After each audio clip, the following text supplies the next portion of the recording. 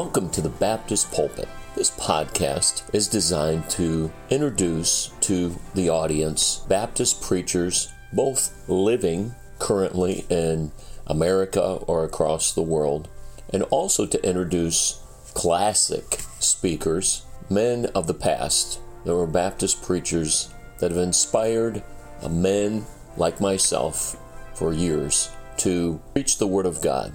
And they also, through their preaching, highlight Baptistic principles.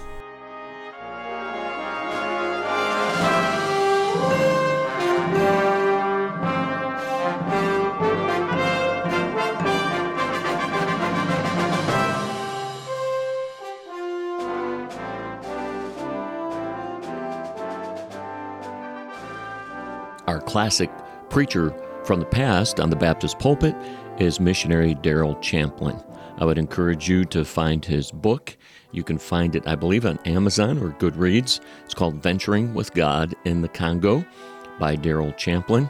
He was raised in a missions home, and then he went to the Congo in the 1950s and 60s, and he passed away in August of 2015. He preached and taught on missions all across America, all across the world. Pray that this message will be a blessing to you today as you listen on the Baptist Pulpit.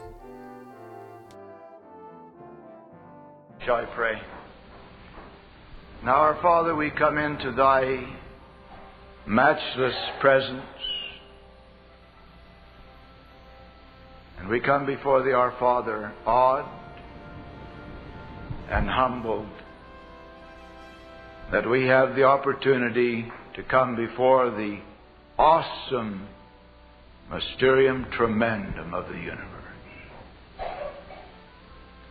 We don't understand, our Father. We cannot understand that love that came out of eternity and loved us even though we were unlovely. We don't understand why You reached down and by Thy grace brought us to know the Lord Jesus Christ as our Savior. But how we praise Thee that it's true. And how we praise Thee that we have the opportunity to come within the very veil and stand before Thee in the Holy of Holies and pour out our souls to Thee and find grace to help in the time of need. Our Father, as our brother has already prayed, we ask Thee once again that Thou wilt be in our midst. Thou hast said, where two or three are gathered together, there am I in the midst.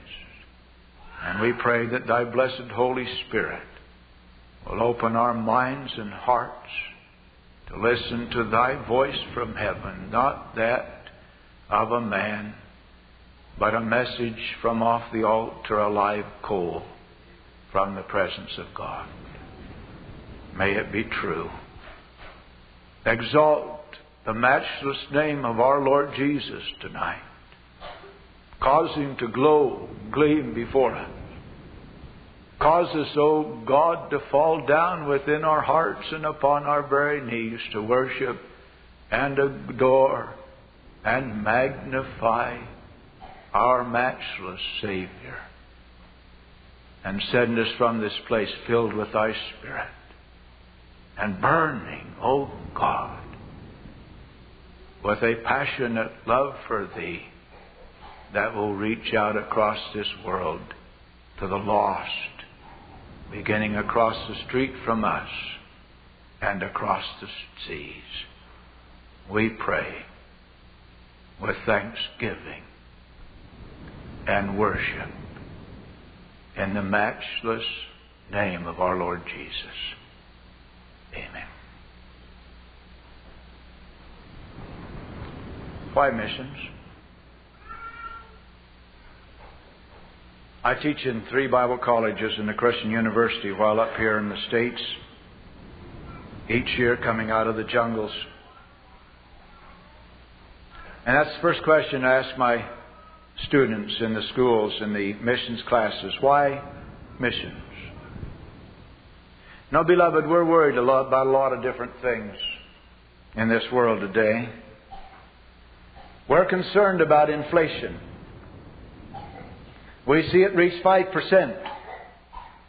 5.25%, and suddenly the whole financial structure of the United States starts to tremble, and the stock market begins to crash, and we're trembling with fear. And the fact of the matter is, beloved, that every other nation in the world would be very happy, very, very happy to exchange our 5% inflation for theirs. You can put your money in the bank in the land of Brazil at 100% interest, and you would be a fool to put your money in a savings account in Brazil at 100% per year interest, for by the end of the year you would have lost that money many times over. Argentina has inflation of 1,000%. Suriname is running between 50 and 100%. Do you believe? Can you understand that a can of evaporated milk, the kind that we buy downtown in any one of our stores for 49 cents or 51 or 53 cents a can, that a can like that, by the purchase of the dollar rate in the land of Suriname, now costs $3.64. That is inflation. And yet we're frightened by it. We're frightened by the takeover of American companies by foreign interests. We're concerned about the buying of American land and the buying of American businesses and banks by foreign nations. We're concerned about AIDS. I heard the other day that one church wanted to take a group of people to the land of Africa, and the moms and dads wouldn't let their teenagers go because they were afraid their teenagers would catch AIDS. Oh, we have to admit, beloved, that AIDS is a problem. We have to admit that AIDS may kill its thousands, may kill its millions. But, beloved, there's a plague far greater across the land. A plague across this world that will not kill just thousands, not just millions. But there is a plague, beloved, that can be spelled with 3 simple letters. S-I-N.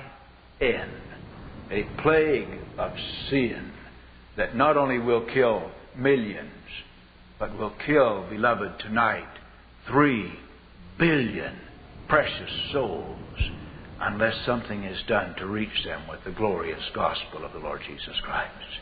Sin! Sin, beloved, the greatest and most terrible plague that afflicts this world. It sweeps like a flood, carrying all before it.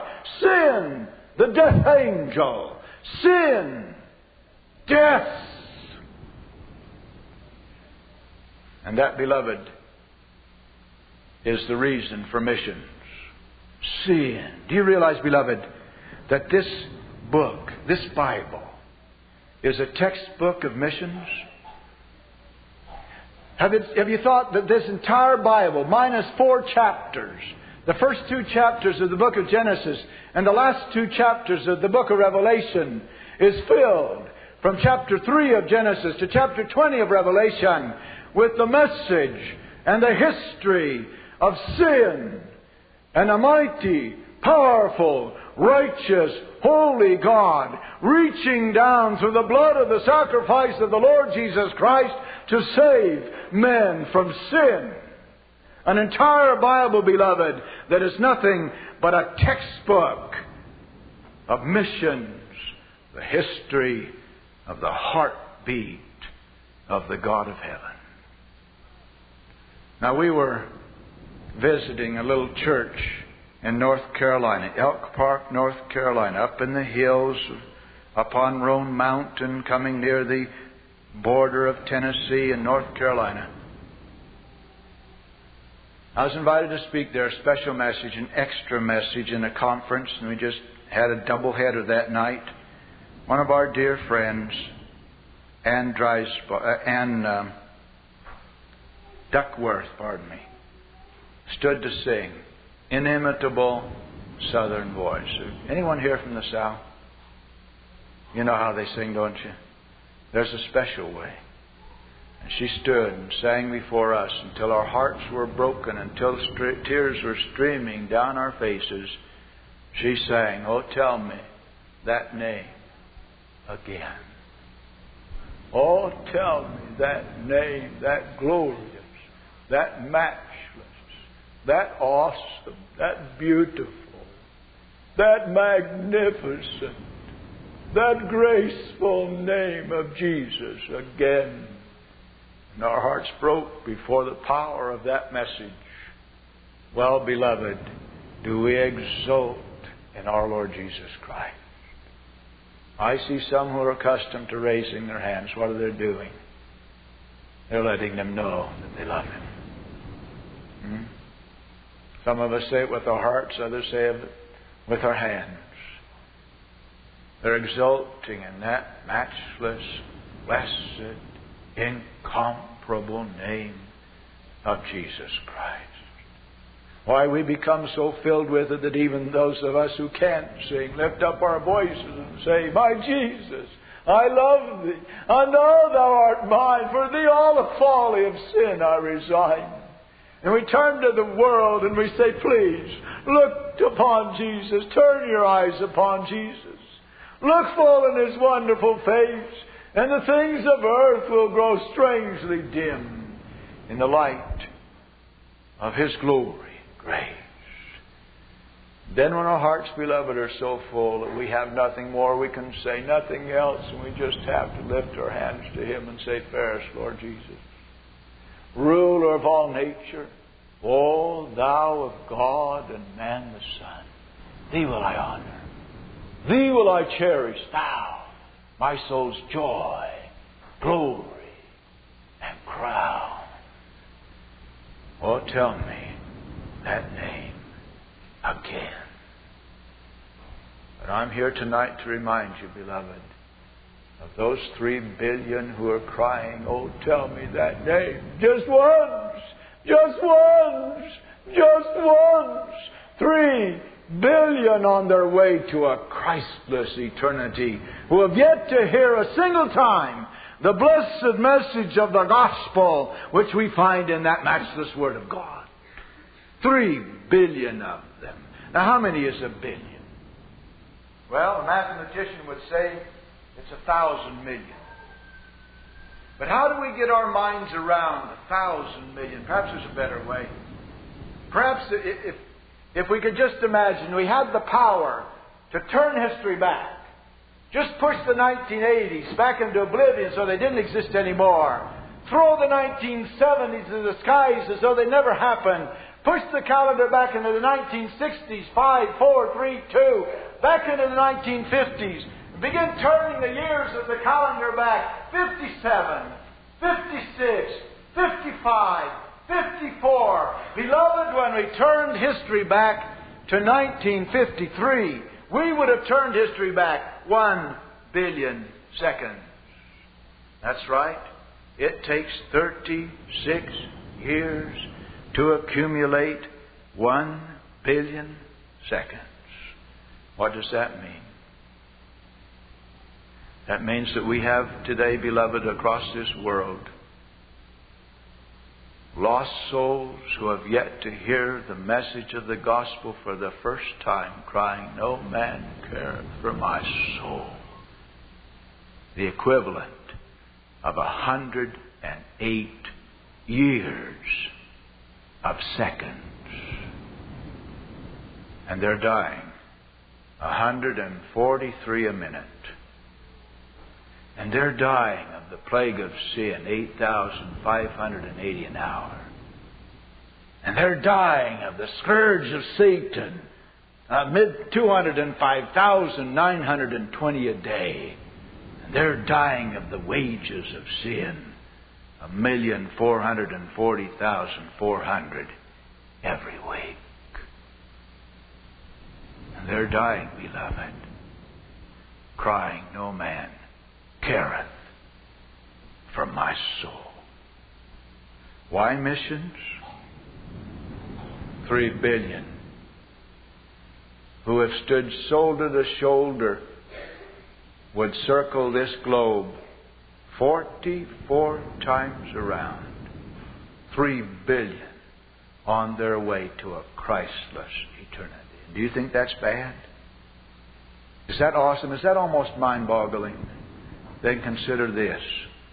It took until 1830 for the population of the world to accumulate, from the dawn of recorded history, as far as we know, till 1830, to accumulate until there are 1 billion people alive on the face of this globe at the same time.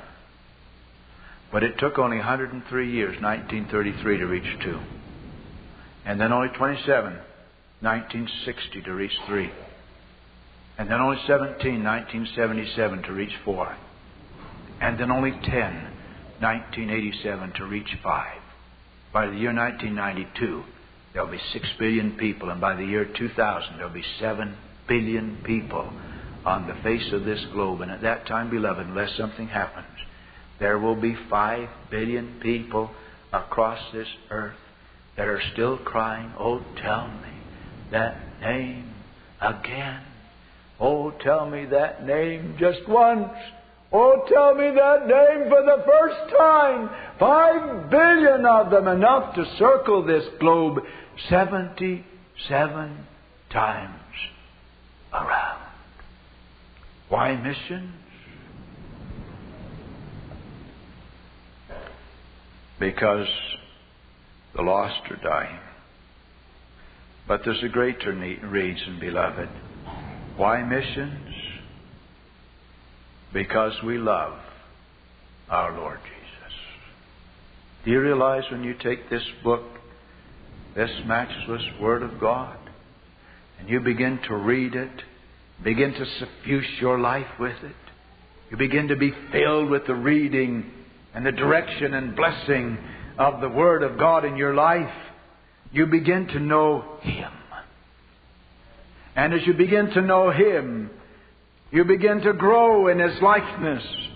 And the amazing, matchless Lord Jesus that we meet in the Scriptures becomes the object of our love, becomes the object of our passion, becomes the very darling of our lives.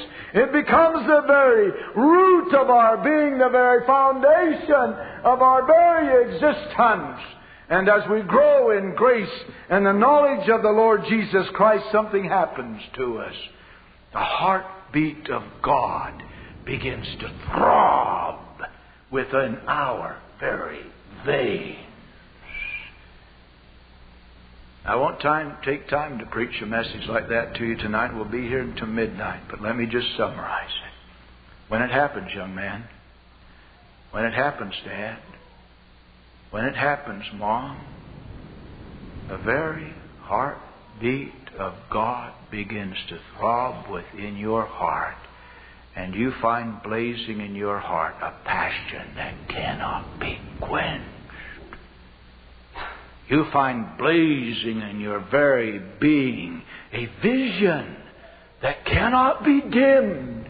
And what is that vision? The vision of the glory and exaltation of our Lord Jesus Christ. A vision of souls being brought out of the kingdom of darkness into the kingdom of the Lord Jesus Christ, into the light of God. The vision of the establishment of a kingdom throughout eternity of a saved and sanctified children of the God of heaven, the family of the Lord Jesus Christ Himself.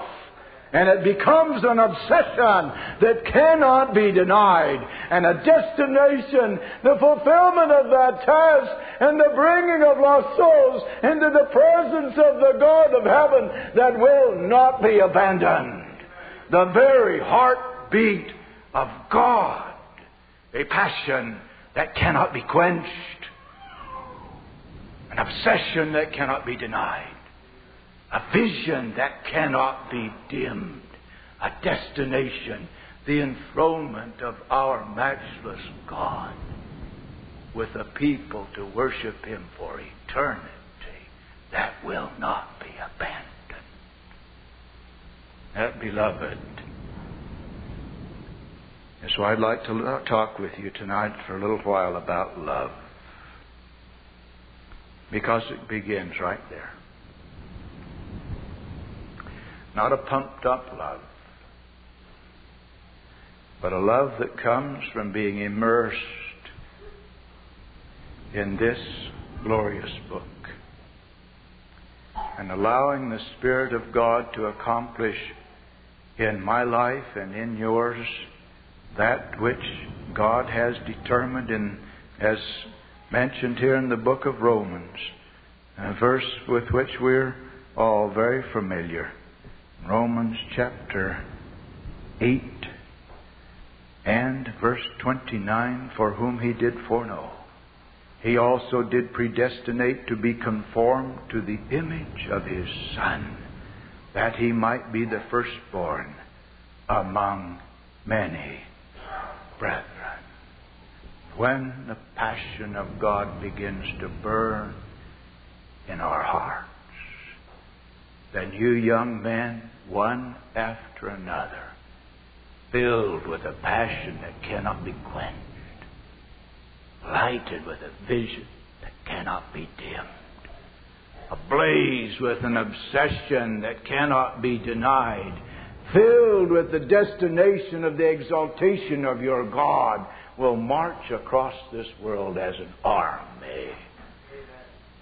And you young ladies will be by their sides. And you dads and moms will be on your knees crying out for the power of God upon them and pouring out of the resources God gives you to send the gospel across the world, because you love your Lord Jesus. That's where it begins. And that's where we begin tonight, in chapter 21 of the book of John and verse 15. John chapter 21 and verse 15.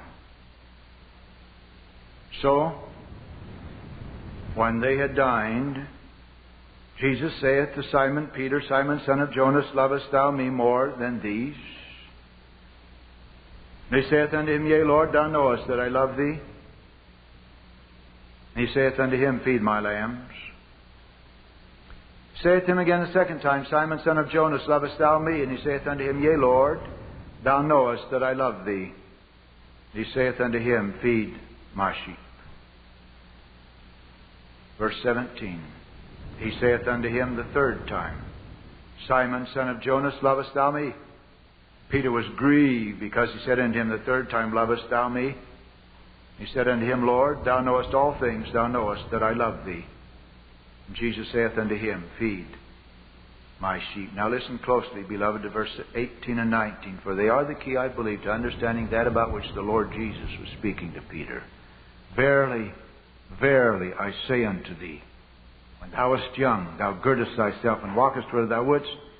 When thou shalt be old, thou shalt stretch forth thy hands, and another shall gird thee, and carry thee whither thou wouldst not.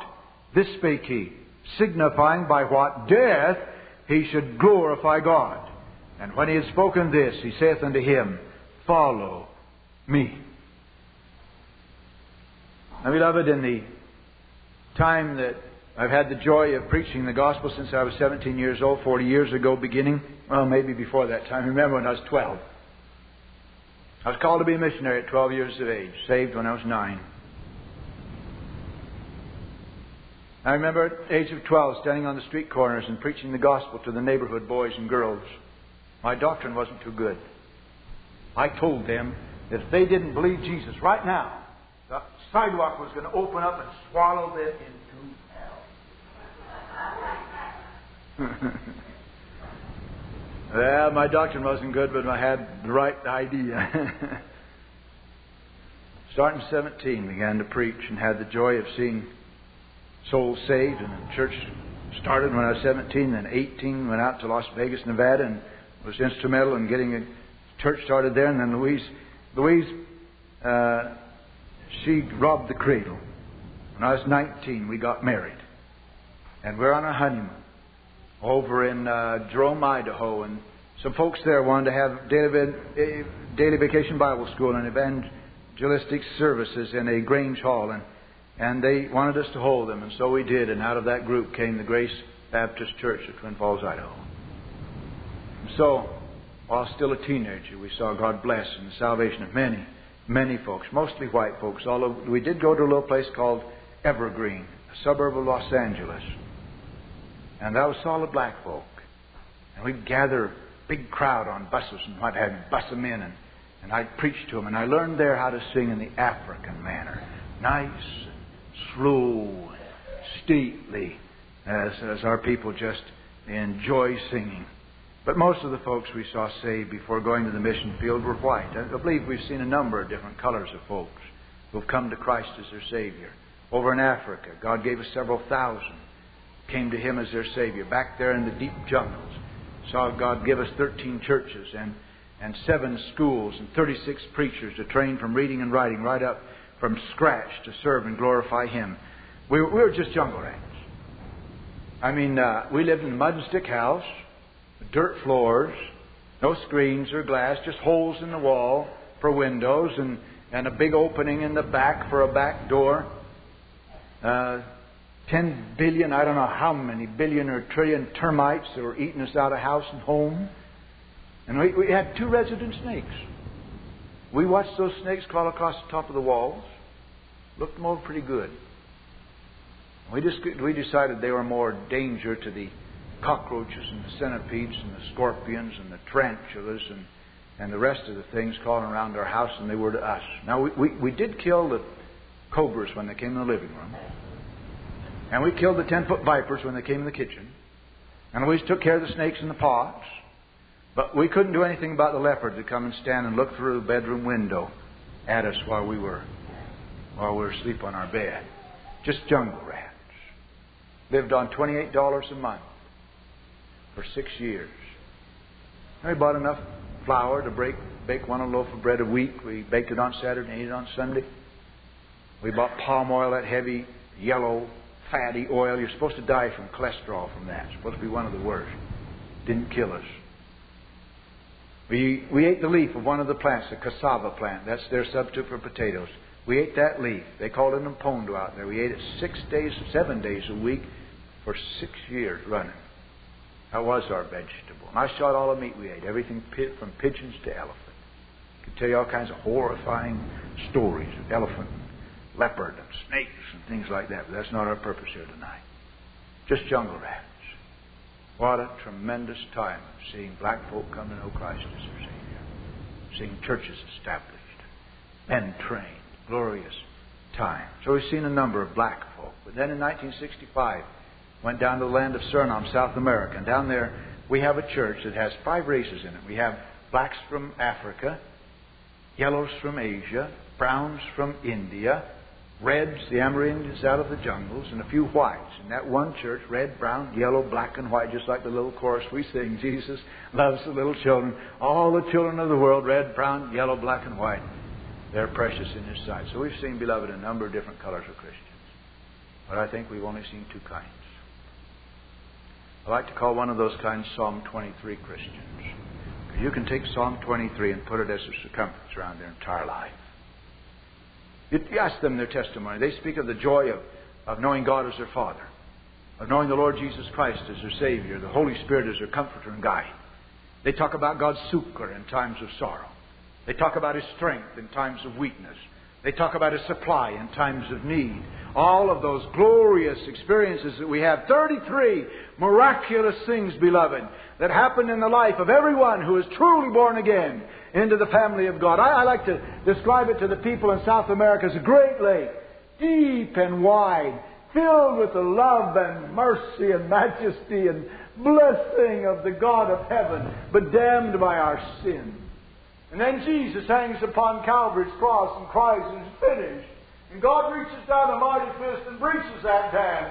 And God's love and mercy begin to pour through. And the dam begins to crumble. And last that breach topples the entire dam. And we're caught up in the flood of the blessing and mercy of God. The Vance Havner, I believe, once described as the water spouts of God. Glorious, glorious experience. But I'm here, beloved, to remind you that that's not all. But there's another kind of Christianity. And you read of it in Psalm 24 and about verse 6. Lift up your heads, O ye gates, and be lift up ye everlasting doors, and the King of glory shall come in. Who is this King of glory? The Lord strong and mighty. The Lord mighty in battle. And then it seems the scene shifts. Our Lord is hung upon Calvary's cross. He's been buried and raised again for our justification.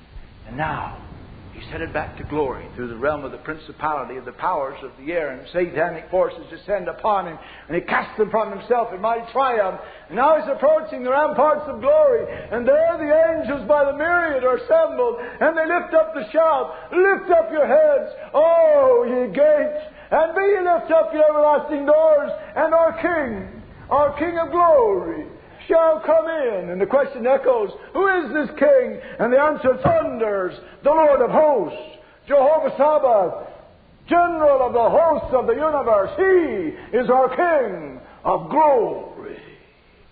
And that's, beloved, is what Jesus was talking to Peter about.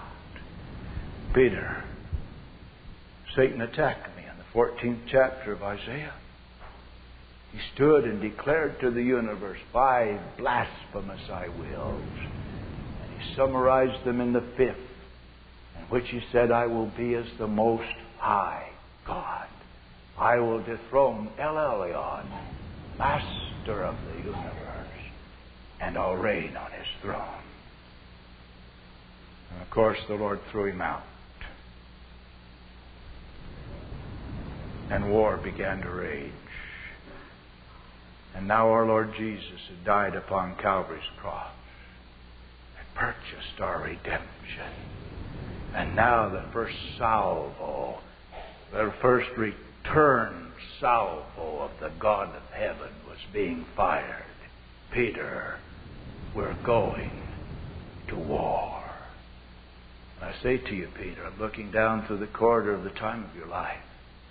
I say to you, if you take up the gauntlet of caring for my lambs, if you take up the responsibility of feeding my sheep, there's going to be scorn and ridicule, and hatred and persecution. In fact, Peter, I'm looking down toward the end of your life.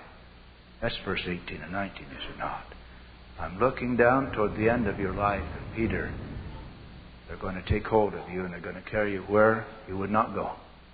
And they're going to do with you that which you would not have done. In fact, Peter, they're going to kill you for my name's sake. Now, Peter, do you love me that way? For He asked Peter, you see in verse 15, Simon, son of Jonas, lovest thou me? Now, you're a Bible-taught congregation, and you already know, likely, that the word the Lord Jesus used when He asked Peter, do you love me? Is not the same word that Peter used when he said, yes, Lord, I love you. Two different words, both correctly translated love, but two different kinds of love. We learned a definition of the kind of love Jesus was asking Peter for way back there in school. We call it commonly today agape love. Listen to this definition.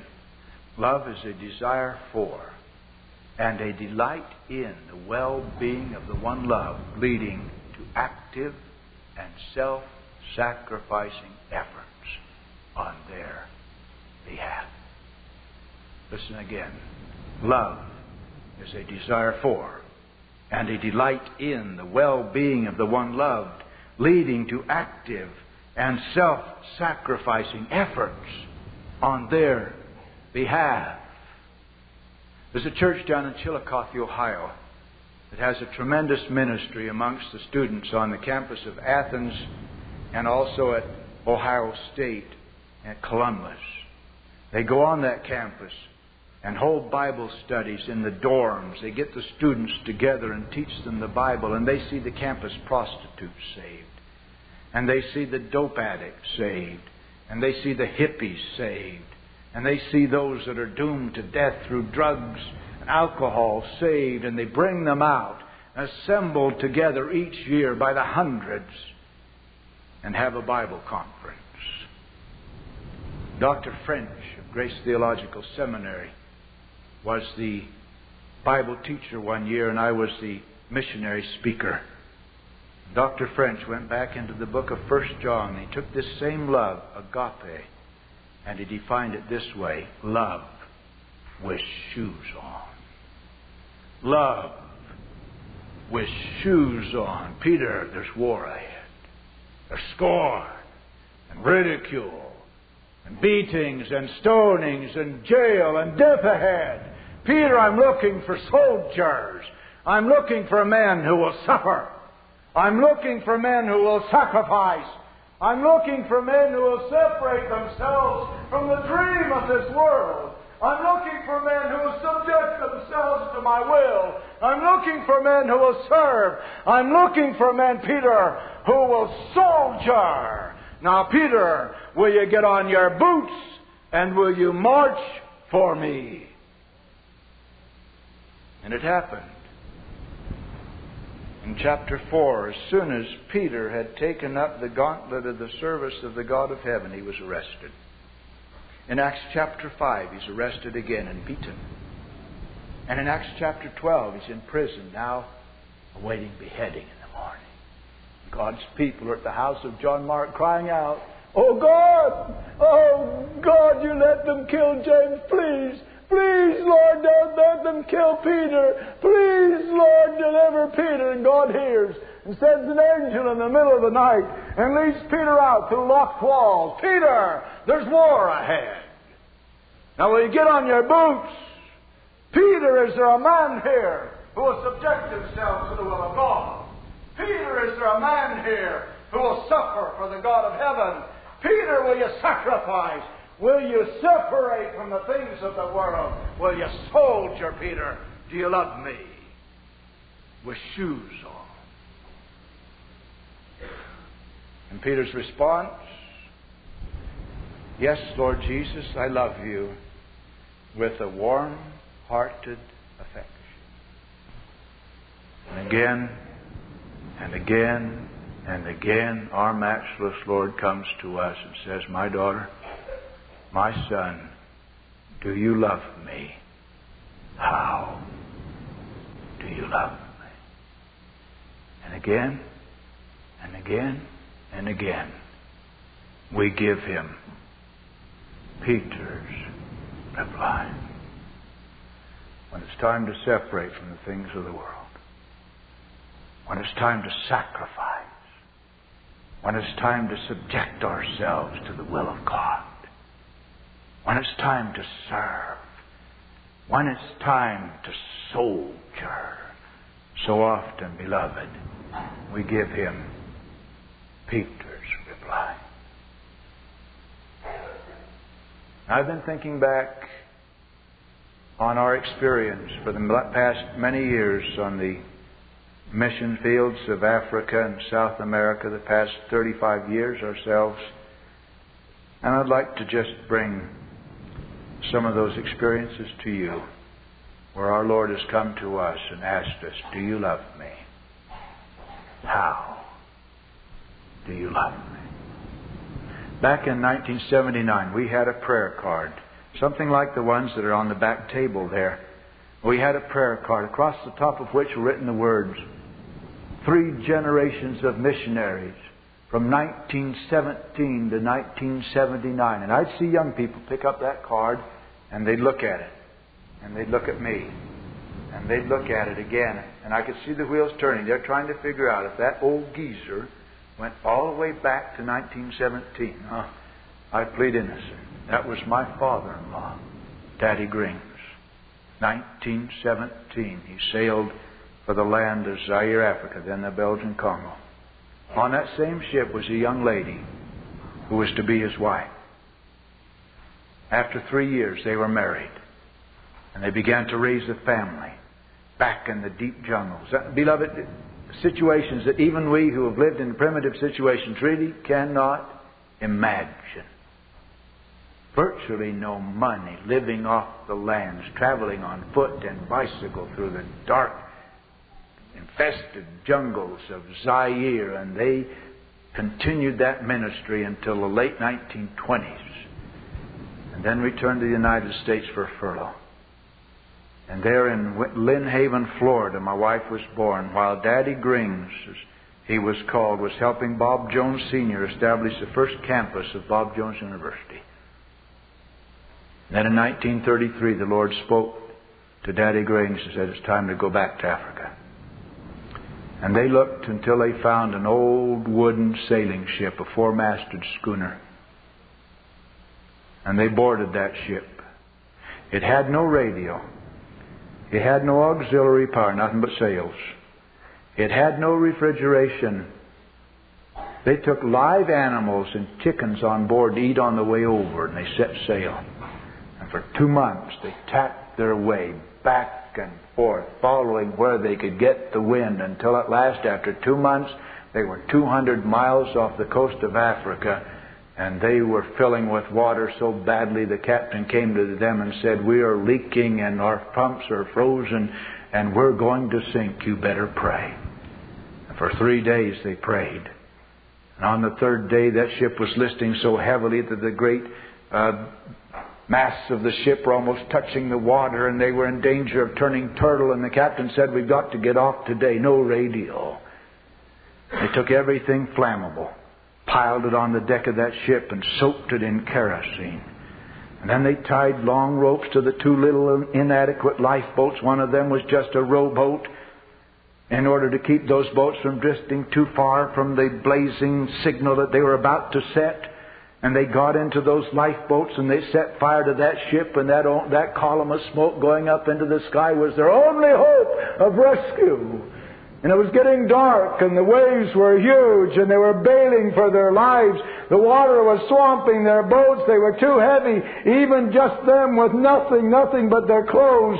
And they were sinking, and they were dying. And in the dark, they were crying out to God, when at last, just at the last glimmer of twilight, they saw the mast of a ship on the horizon. They prayed God that it was headed their way.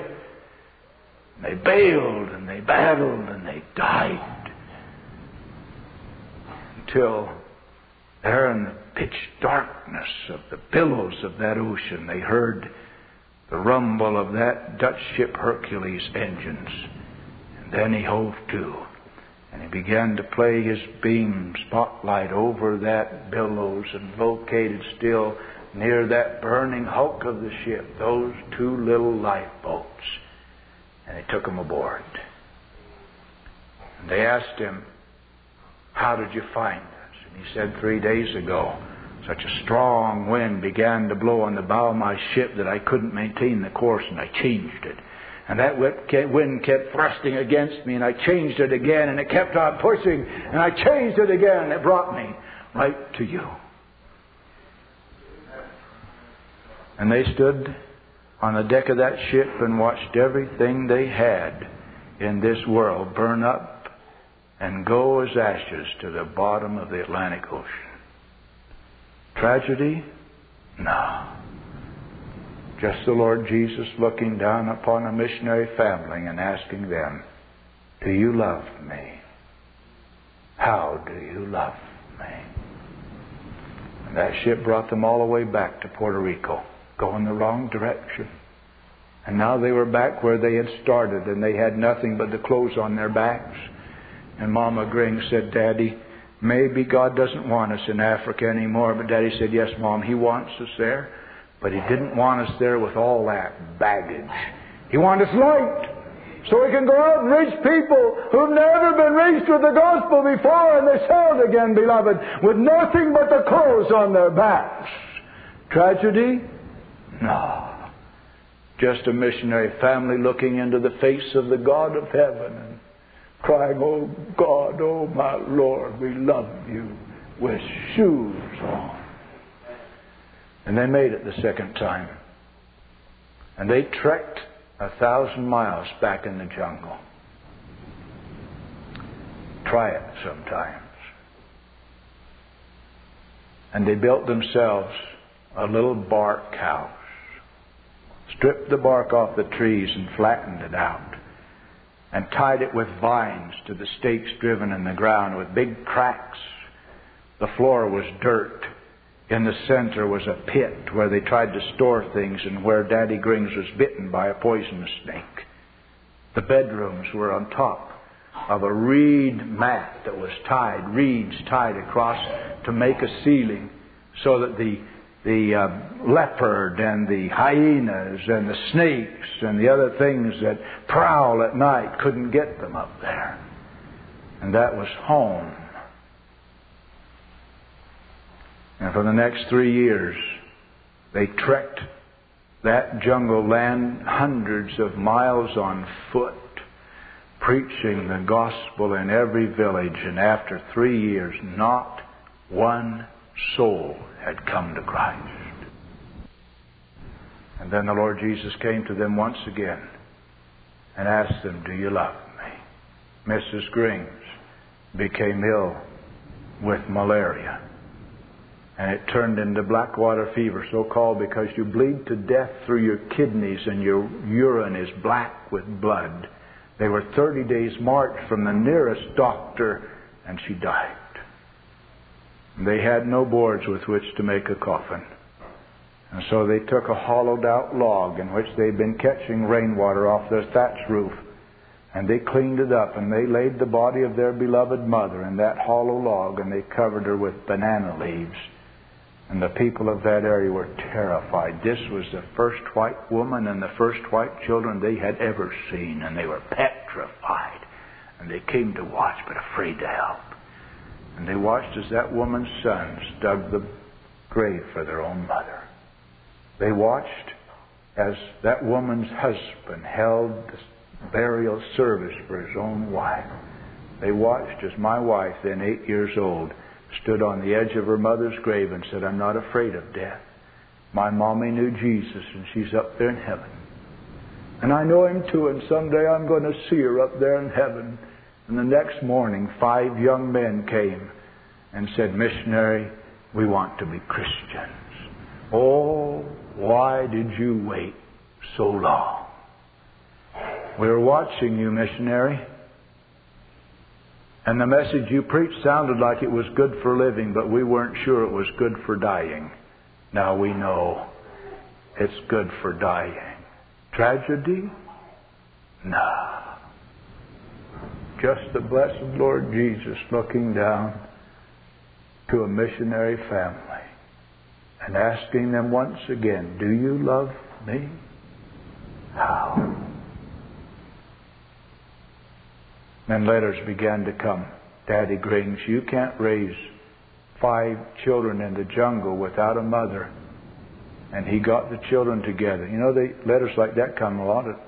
Every time there's trouble on the mission field, every time there's war, and we've lived through 3 of them, all of the villages within a 50-mile radius of where we live in the jungle have been shot to ribbons. They're I wanted to say Woestijn. They are wilderness.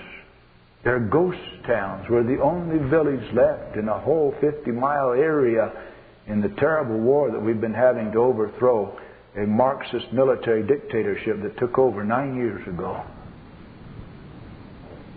And the letters come. "It's too dangerous out there," they say. And they forget that we're serving Jehovah Sabaoth, General of the hosts of the universe. It wasn't too dangerous for Daniel in the lion's den. It wasn't too dangerous for Shadrach, Meshach, and Abednego in the fiery furnace. No, beloved, because the general was with them. And he got his children together. And he said, "Kids, they want us to come home. They say, I can't raise you here in the jungle without a mother. What do you want to do?" And those children said, "Daddy, we came to Africa as missionaries, and we intend to stay as missionaries." And for 10 years, beloved, they never again had a house. For 10 years, on foot and bicycle, they trekked from village to village, to village, to village, to village, to village, to village. Tragedy? Nah. Just a missionary family looking into the face of their Lord and crying, "Yes, Lord Jesus, we love you," with shoes on. But they did finally come home. so the children could finish high school. They had been having home school. You know what kind? This book. My wife read this book through by the time she was 8. She learned to read when she was 4. Daddy Grings saw to it that his children learned whole books of the Bible, chapters and verses by the score. And they imbibed the very heartbeat of the God of heaven. Daddy, we came to Africa as missionaries, and we're going to stay as missionaries. Passion that cannot be quenched. Obsession that cannot be denied. A vision that cannot be dimmed. A destination, the enthronement of their Lord that they will not abandon. And finally, I came home to finish high school.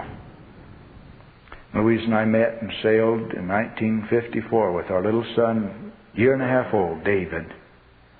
And as I mentioned, glorious, glorious 10 years. But then our Lord came to us. And He allowed the Simba Revolution of 1964 to break out. They swept across the land, pillaging and raping and murdering and destroying everything in their path. They separated us from our children. They swept in and burned all of our churches and 7 schools and massacred 20 of our pastors and murdered hundreds of our Christians. And we were separated. Our children were back there trapped with Louise's brothers and their families. And we were out here, the 2 of us, at a landing strip helping with the refugees.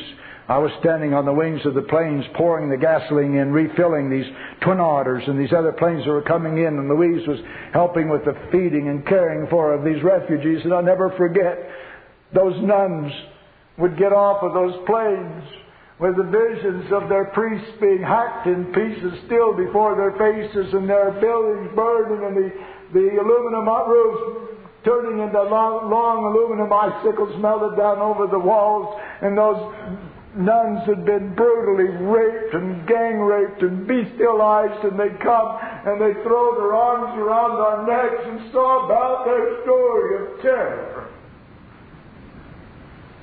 And then across the airfield came one of our missionary brethren. Oh, Brother Champlin, it's awful. They've just killed Irene Farrell, my wife's sister-in-law's sister. Back in Zaire, still serving after they discovered she had a collapsed lung and couldn't reinflate it. Back in Zaire because her God had told her to stay there. They were with us just the day before she died. We sat around the table.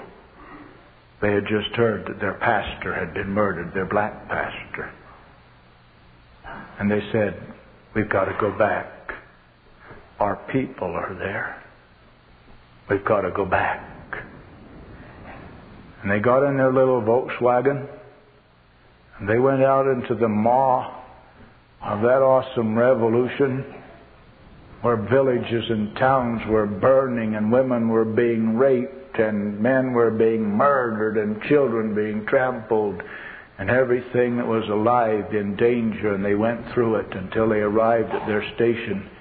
And that night, the rebels swept in screaming, "Bima! Bima! Bima!" And they got those women and pushed them out on the steps and shot Irene through the neck with an arrow, and her blood spurted, soaking Ruth as a poisoned arrow hit Ruth in the shoulder, and the 2 of them tumbled down the steps of that porch onto the ground and lay as dead. I won't tell you what they did to Ruth to try to find out if she were alive.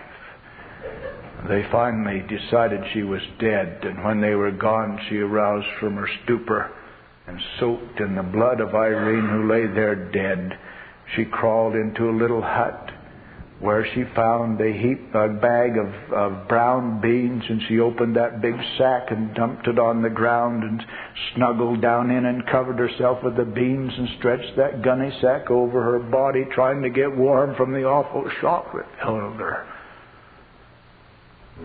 The next time that missionary came, he said, "Brother Champlin, I don't know how to tell you this, but we've just gotten word that your wife's families, her brothers and their families, and your children have all been massacred." And our hearts broke.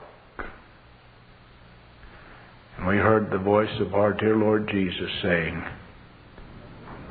"Do you love me? How? Will you give your children for the souls of these Africans?" And somehow He gave us grace to look into His face through the tears streaming down our eyes, and we cried out, "Yes, Lord Jesus," with shoes on. And for a week they were dead to us. Helicopters came. We asked them, "Would you please look?" But the Canadian major in command, he pulled out of his back pocket a flashlight. He said, "You see this flashlight? Look at the end." And there was a bullet hole in the end.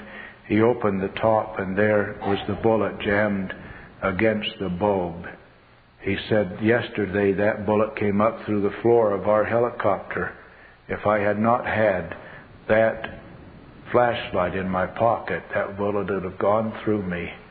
He said, "Missionary, I'm willing to die for the living, but not for your family. They're dead."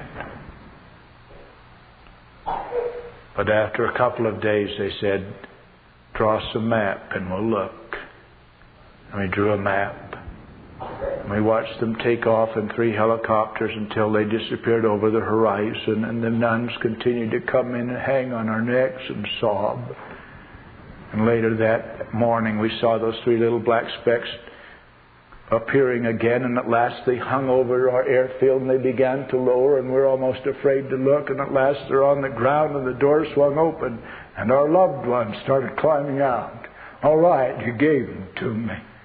Abraham, you put your Isaac on the altar. Now you can have him back." The question comes again and again and again, "Beloved Dad, do you love me? How? Mom, do you love me? How? Young man, do you love me? How do you love me?" We were evacuated then. Our field was gone. Our people were scattered. Our churches were burned. It was time to come to the USA. Oh, how we pled with Him for 1.5 years to let us go back. The carpet was soaked with our tears as we lay through the night on our faces. But it wasn't His purpose. He opened the field of Suriname, South America to us. It had been abandoned as a waste of time, men, and money, and we found out why when we arrived there in May of 1965. They'd been under the power, under the absolute control of demon-empowered witch doctors. I'm talking about real power. I'm talking about a witch doctor that could go out here on this street and call lightning and thunder down out of a clear blue sky that would shake this building to the very rafters, and the sulfur smell would singe your nostrils. I'm talking about witch doctors who send little boys up thorn trees with thousands of steel-strong, needle-sharp thorns in rings like this, just about 4 inches apart, this long, sticking straight up. Send a boy up over those and down through those, picking fruit, and not a single wound, not a drop of blood. And under that power they had lived for 250 years without a soul being saved. Oh, they persecuted us. As they had 3 couples, driving them all out in less than a year. The last couple lasted 5 months. They burned us. You see, there were no roads between those villages, no trails even. You had to reach them, and still today you must reach them by boat. You're talking about a climate where we have, in our living room, when we sit down to lunch, the average temperature is 94 degrees. Humidity sits at about 75%. That's inside the house. In the shade, it's 110. In the open sun, I don't know, because we haven't found a thermometer that will stay in the sun without breaking. And they made us sit in our boats and wait till they jolly well pleased to let us come ashore in any one of the villages. And they burned us and parboiled us and roasted us until my nose was covered with great blisters and my mouth was covered with great blisters again and again. The scars are still there. Sadistic people, you say? No. My blessed Lord Jesus asking one of His servants, do you love me? Now, do you love me? But then miraculously souls began to be saved. And then a witch doctor was saved. And the whole fabric of their demon-possessed government was being shaken by a power that they could not imagine, a power they had never experienced. And in panic, they began to up their persecutions, and until at last, all else failing, they brought out their trump card. They brought out Potu, the fire-dancing witch doctor. And they invited me to come and watch. We stayed home to pray. I went to the village, and there a great crowd of people, 400 or more, up in the trees and on the ground, crowded around a blazing fire over here, a heap of broken beer bottle glass here, and I looked around to the side, and I could see this witch doctor, clad only in a loincloth, bareheaded and hooded. They were communing with his demon spirits and washing with his herb water. Then he came out to the beat of those African-style drums brought from Africa and began to dance around and around that broken beer bottle glass. Then he leaped on and danced on, rolled and struck his body on. He wasn't cut. The people began to shout, Bakru Dentapu, Bakru Dentapu. The demon is on him. The demon is on him. They knew the source of the power. He left that heap and he went into the glass. There he stood in it, blazing, picking up the blazing brands on the knee-high fire, rubbing them over his face and through his hair, back into the glass, back into the fire. And now he had the people in the palm of his hand. He said, now if you'll follow me, I'll give you this power. And it dawned on him why he'd come. He'd come to break the power of the gospel by demonstrating the power of Satan. My heart broke. Oh, God. Oh, God, here are babes in Christ. Here are those who are counting the cost of losing their families if they trust Jesus as their Savior, of being ostracized of their nation if they'll follow the Lord Jesus, and they're being tempted to follow the devil again. Oh God, what can I do to stop them? And my Lord Jesus simply asked me, do you love me? Yes, Lord. Then you just do the dance that He has done and show them that I have power. Yes, Lord. They got a couple of candidates and took them off to the side. They heated the glass again, built the fire blazing again. While they were doing that, they didn't notice that I was able to slip through the crowd, and before they knew what I was about to do, I pulled off my shoes and socks. And I jumped on that glass. And I have to admit, beloved, I jumped rather gingerly. As I found God was protecting me, I stomped and could not tell me. Now, you don't have to be charismatic to believe that. You just have to know that you serve Jehovah Sabbath, General of the hosts of the universe. People began to shout, Bakru Dentapu, the demon's on the missionary, Daku Dena Domine Tapu. They didn't understand yet. When they carried and went left that glass, I didn't feel the glass, but beloved, when I went in that fire, it was hot. I was a good Baptist boy, and I never learned to dance. But I did some kind of dance on that fire. Stomped it and jumped up and down it, and by God's grace, a few minutes later, it was out, and I looked down and I could see those red-hot coals glowing there on little Christmas tree lights between my toes. You can imagine the effect on the people. I turned and said, now listen, God's not in the business of fire dances. He could have said to you, you have the Bible, His Word, you have His messenger, you have the gospel. If you did not believe and receive the Lord Jesus, He could have sent you to hell, and it would have been just. But God had mercy on you tonight to show you His power. Now you can follow this man Apotu, and he'll give you this demonic power, but he'll carry you to hell. If you'll follow my Lord Jesus, He'll forgive your sins, and He'll take you to heaven. Make your choice. And they made it just like that. The drummers got up and left the drums. Fire dance is over, they said. Crowd began to break up and go back into the village. Oh, that witch doctor and leadership of the village were furious. I've been stoned a couple times, but I thought that night they're going to kill me. Swarming around, clenching their fists, gnashing their teeth. A couple of our young Christians just came to help kind of protect me, and we had a hot time for about 30 minutes. Finally, they let me go. And I went over that little trail that they just allowed us to cut through the jungle. Back over that swampy place and back to our house. And my feet were hot.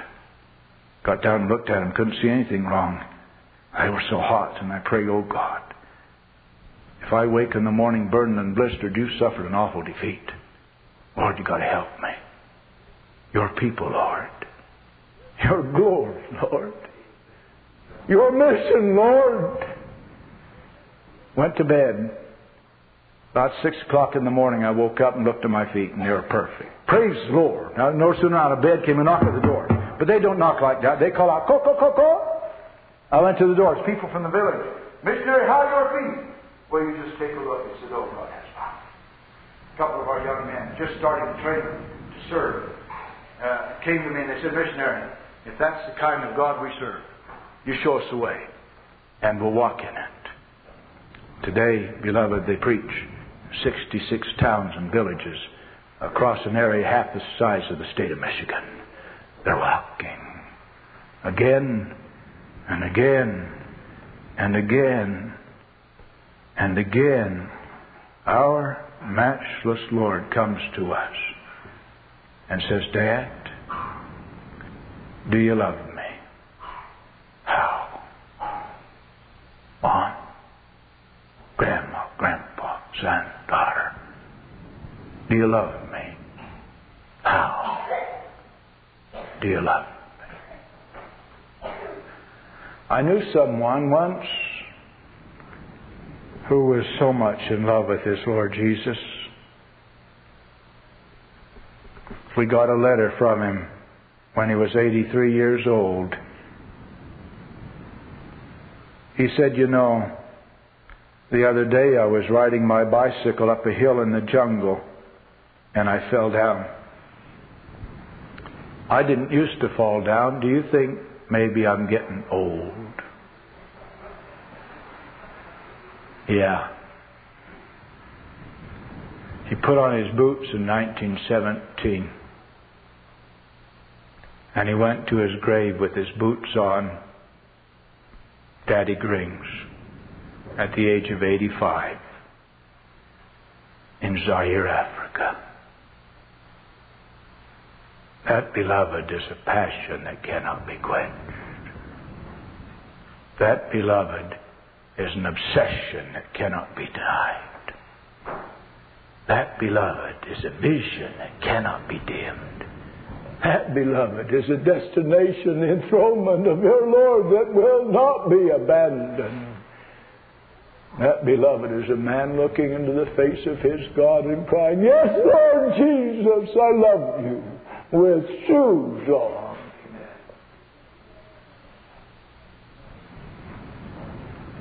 Do you realize, beloved, in verse 17 of this passage as we close, that Jesus changed the question? He saith unto him the third time, "Simon, son of Jonas, lovest thou me?" And when it says there, "lovest thou me," that's Peter's word.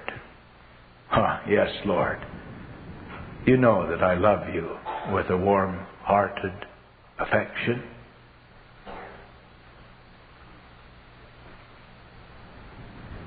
Young man, must he change the question?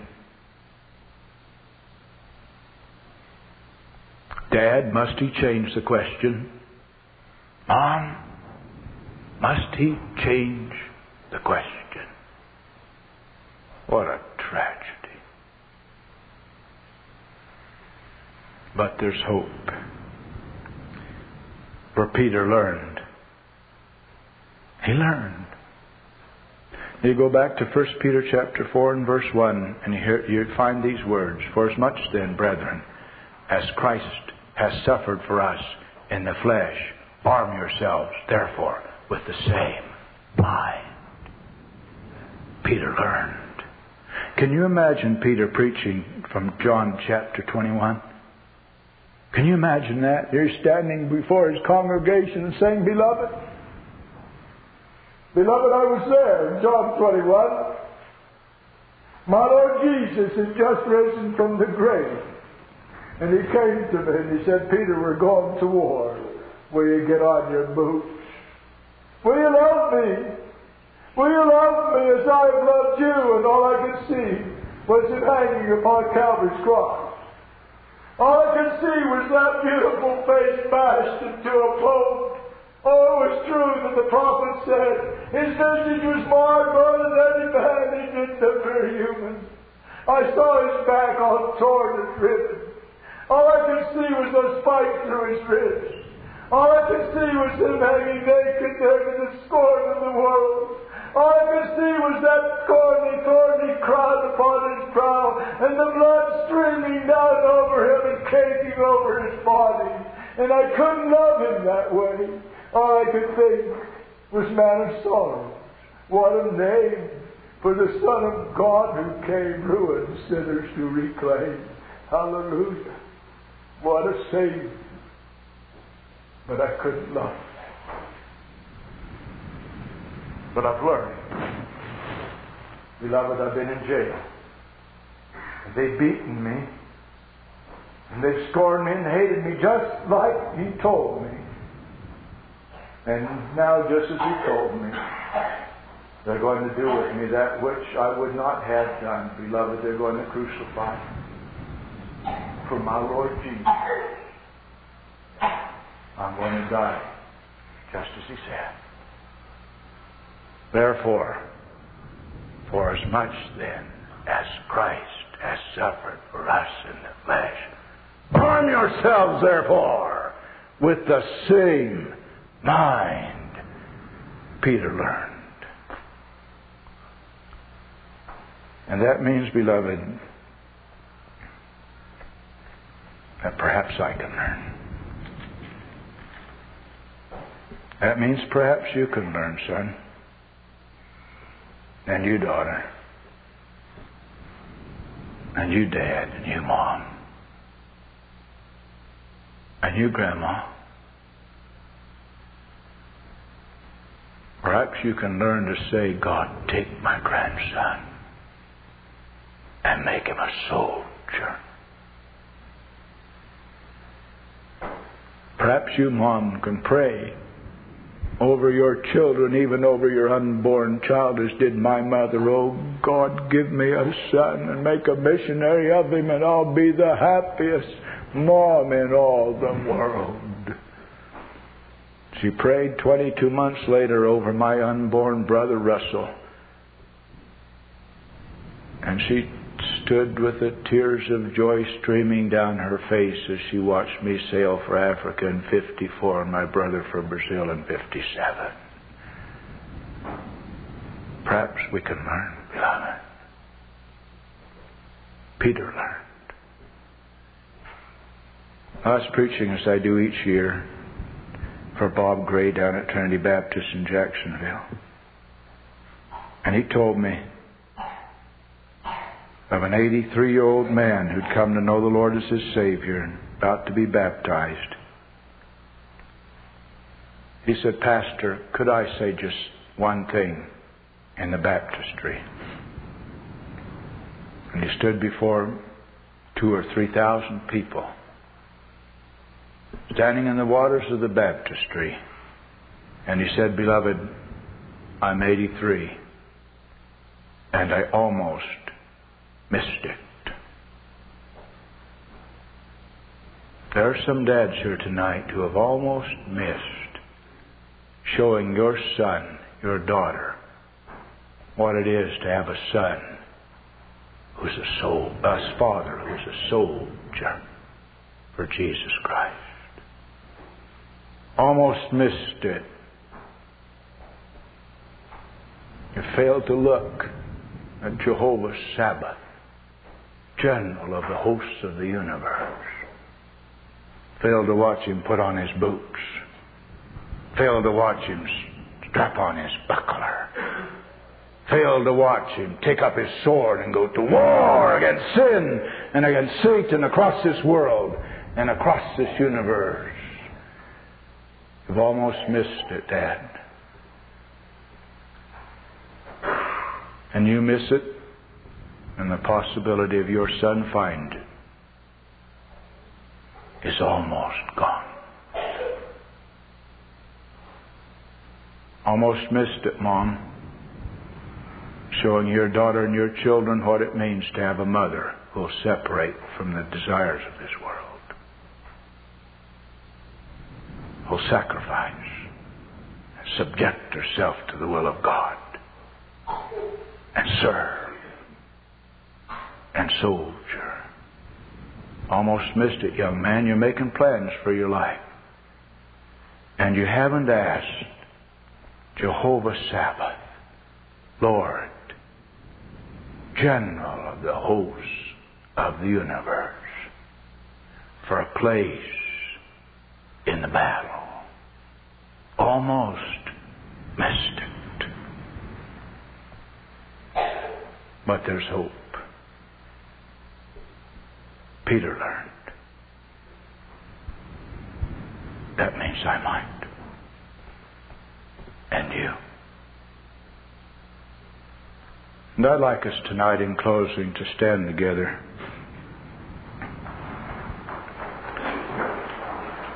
And I wonder if some might feel like coming to the altar tonight or even bowing where you are. And say, my Lord, I've almost missed it. But tonight I'm coming to you and I'm asking you, teach me to love you with shoes on. Oh, God, I enlist tonight. I want to go to war. Give me a people. Give me a place. I love you with shoes on. Shall we pray? Our Father, now we thank Thee for the privilege once again of being in Thy presence. Oh, God, teach me. Teach us to love Thee with shoes on. For Jesus' sake. Amen. Someone here tonight unsaved? Have only one thing to say to you. Look at him. Look at him. Hanging, bruised and broken and bleeding on Calvary's cross. Because He loved you. We love Him because He first loved us. Can you resist a love like that? Some here tonight not accustomed to coming to an altar. Others may be. I suggest those of us who may be accustomed, as we sing together just a cappella, whoever would like to join me. My Jesus, I love Thee, I know Thou art mine. For Thee all the folly of sin I resign. Feel free to come.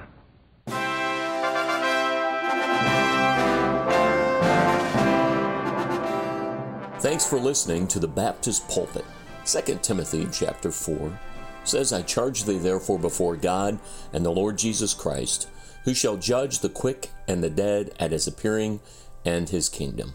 Preach the word, be instant, in season, out of season, reprove, rebuke, exhort with all long-suffering and doctrine.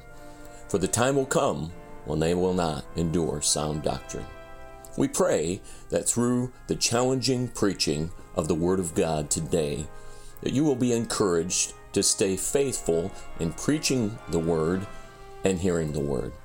Lester Roloff many years ago said, the world's greatest need is preaching preachers.